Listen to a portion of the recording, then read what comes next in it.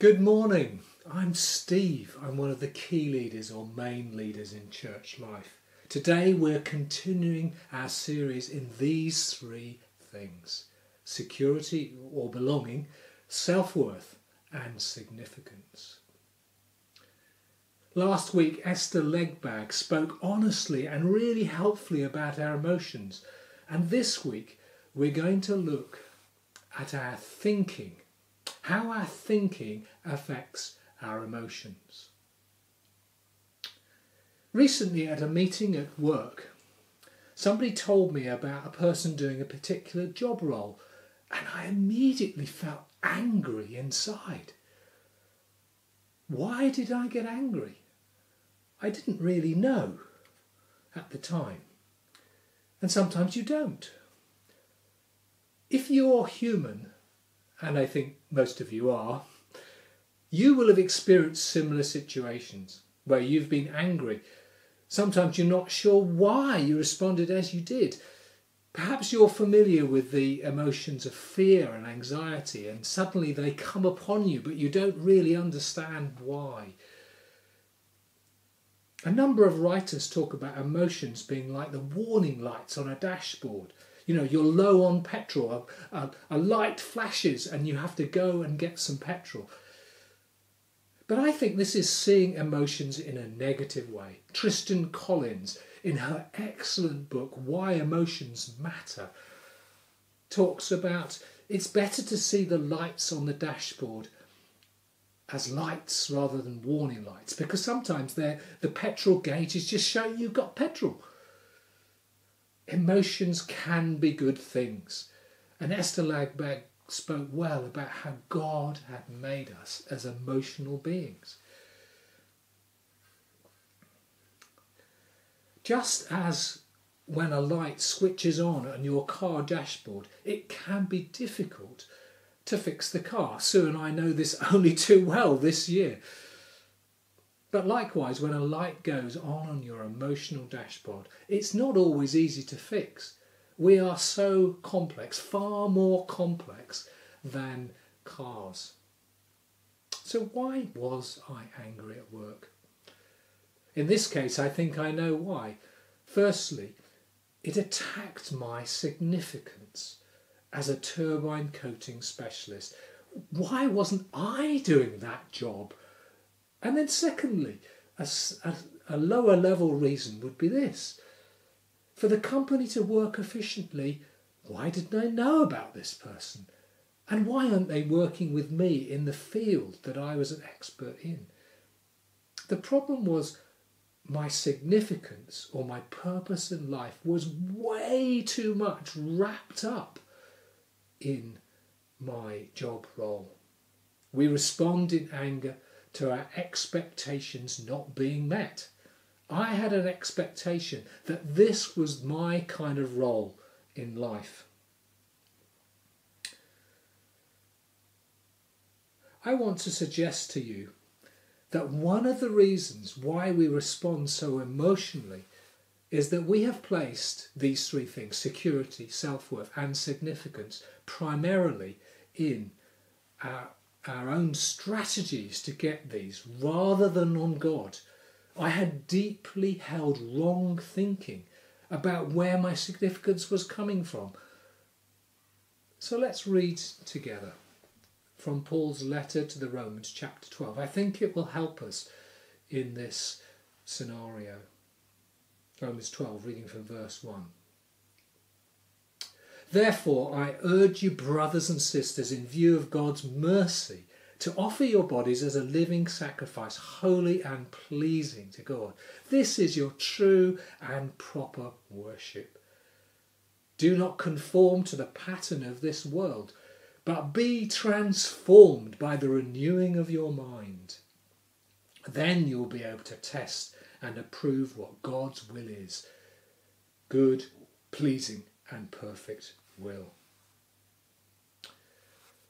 We're to offer our bodies as a living sacrifice. This means the whole of us, not just a physical entity. See, our physical, emotional spiritual thoughts, desires, hungers, they are all wrapped up together. Science and contemporary Christian thought are emphasising the holistic nature of our being. They all interact. We're not just brains on a stick. We don't even have a body. We are a body. Our physical health, sleep, diet, fitness affects our emotions. And then we're to give our whole body to God. This is your true and proper worship. We were made this way.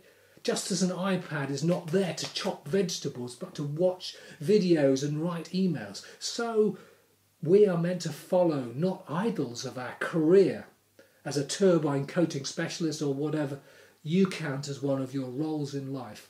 Instead, we are meant to go to our Creator God and get our primary significance, security and self-worth from Him, the Creator of the world. God is gracious. In view of His mercy, rather than leaving us as we do on our own ways to try and find security, self-worth and significance, independently from God, He has forgiven us and brought us into a relationship with Him, where we may now know His resources, His life beginning to come into us in such an amazing way. Our problem is that deep rooted in us is that we conform to the pattern of this world. We have a broken DNA. The way we've been brought up in this world and this world's culture engulf us with ideas and thoughts that we need our three things in other ways and other sources than the true and the living God. But the good news is, whilst this is our problem, the good news is we can be transformed by the renewing of our mind. The word transform is metamorpho, which is about a change of state, and is used of Jesus on the Mount of Transfiguration, that he was always God, but up on that mountain, the fullness of who he really was revealed. His face shone like the sun, and his clothes became white as light.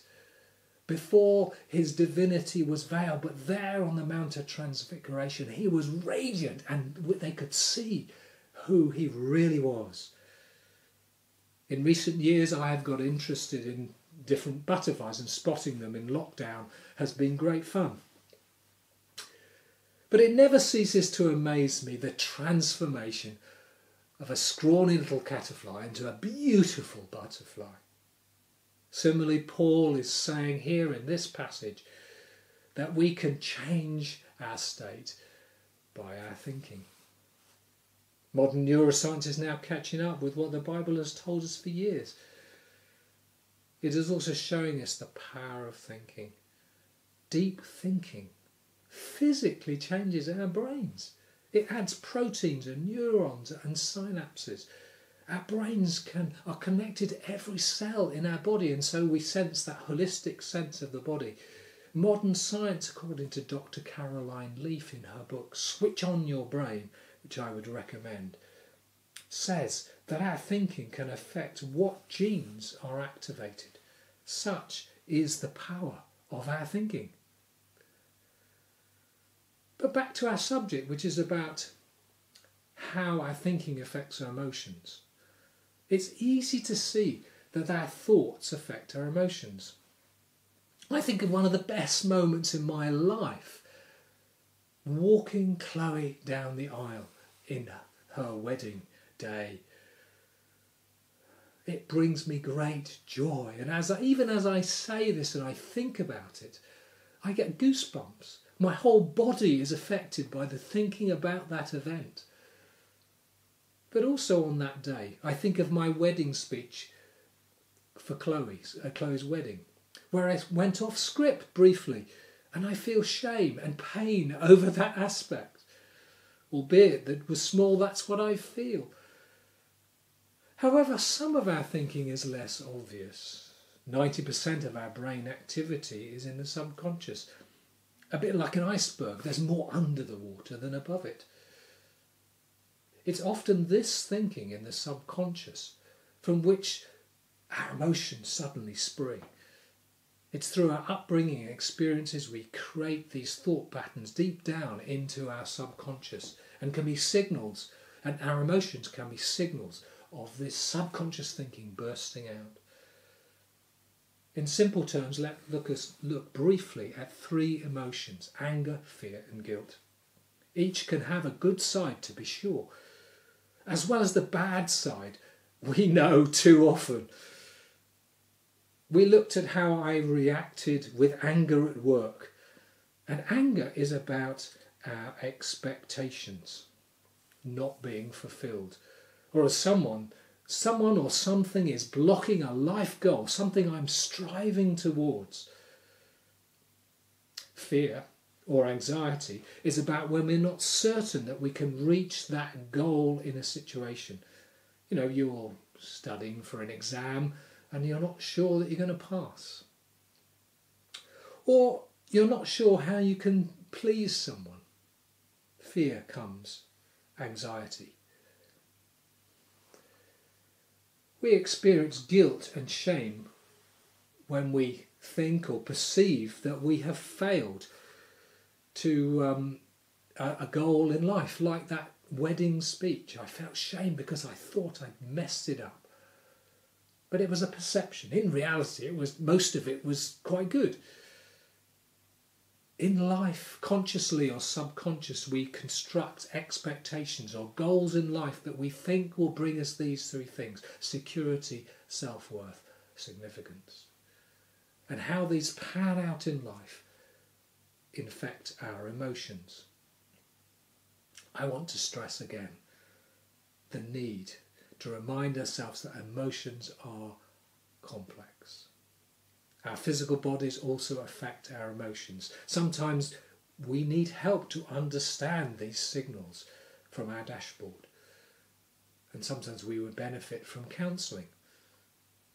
Tristan Collins' book, Why Emotions Matter, again, I would recommend that to you, and you would be a really helpful thing to look at. But there is hope in our emotional mess. Firstly, don't beat yourself up. Hear this, please. So do not add a sense of shame and brokenness that you are broken, because God is full of mercy and is on our side. In view of his mercy, that's who he is. And also, one reason why God gives us emotions is that we might connect to God. We see this in the Psalms. The strong emotions cause the writer to cry out to God. They're a means to draw the person closer to God, into relationship. So Esther Champion Howard spoke well about Jacob's emotional pain as he was about to meet his brother Esau. He feared for his life, and so he wrestles with God, and God blesses him. We also need to exercise self-compassion. Give the compassion that we would give to a friend to ourselves. But secondly, we can be transformed. That's what Paul is saying. By choosing our thinking. We can't choose our emotions. They sort of spring up. But we can choose our thinking. Over time, by deeply thinking on God's word, meditation, we can change our hearts to be more aligned to getting these three things: security, self-worth, significance, from God. And so become more emotionally healthy and spiritually mature. Eugene Peterson sums up that sense of discipleship in his book on discipleship. He says about it being a long journey, a long obedience in the same direction. Over the last few years, I have become more aware of my own brokenness and inner drives, that dark shadow, if you like, and I shared my moment of anger at work that was rising up. But I've been a Christian for over 40 years, and I am also aware of something of God's transformation and shaping my life for good through his word. When Sue and I was first married, Sue gave me a study Bible that I still use every day. In the front she wrote from Psalm 119 verse 9, "How can a young man keep his way pure? By living according to your word." And verse 11 says, "I have hidden your word in my heart that I might not sin against you." It's as we think deeply that it becomes part of our heart desires. We are transformed. Do you know that not only are we bombarded with thousands of adverts every day, but the neuropsychologists estimated that somewhere between 50,000 and 70,000 thoughts we have of our own every single day. That's a lot of thoughts. And so we need to choose our thinking. Someone once said main discipleship is brain discipleship. Sue was doing children's church at home this week, so I borrowed her visual aid.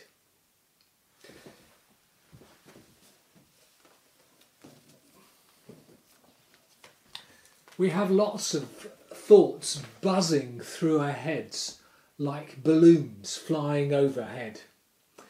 And, we can have a dark thought like this dark balloon that leads to despair, and we can hang on to that. Or we can have a bright balloon that, if we hang on to, can bring hope in our lives. As human beings, we tend to hold on to the negative, particularly in the British culture.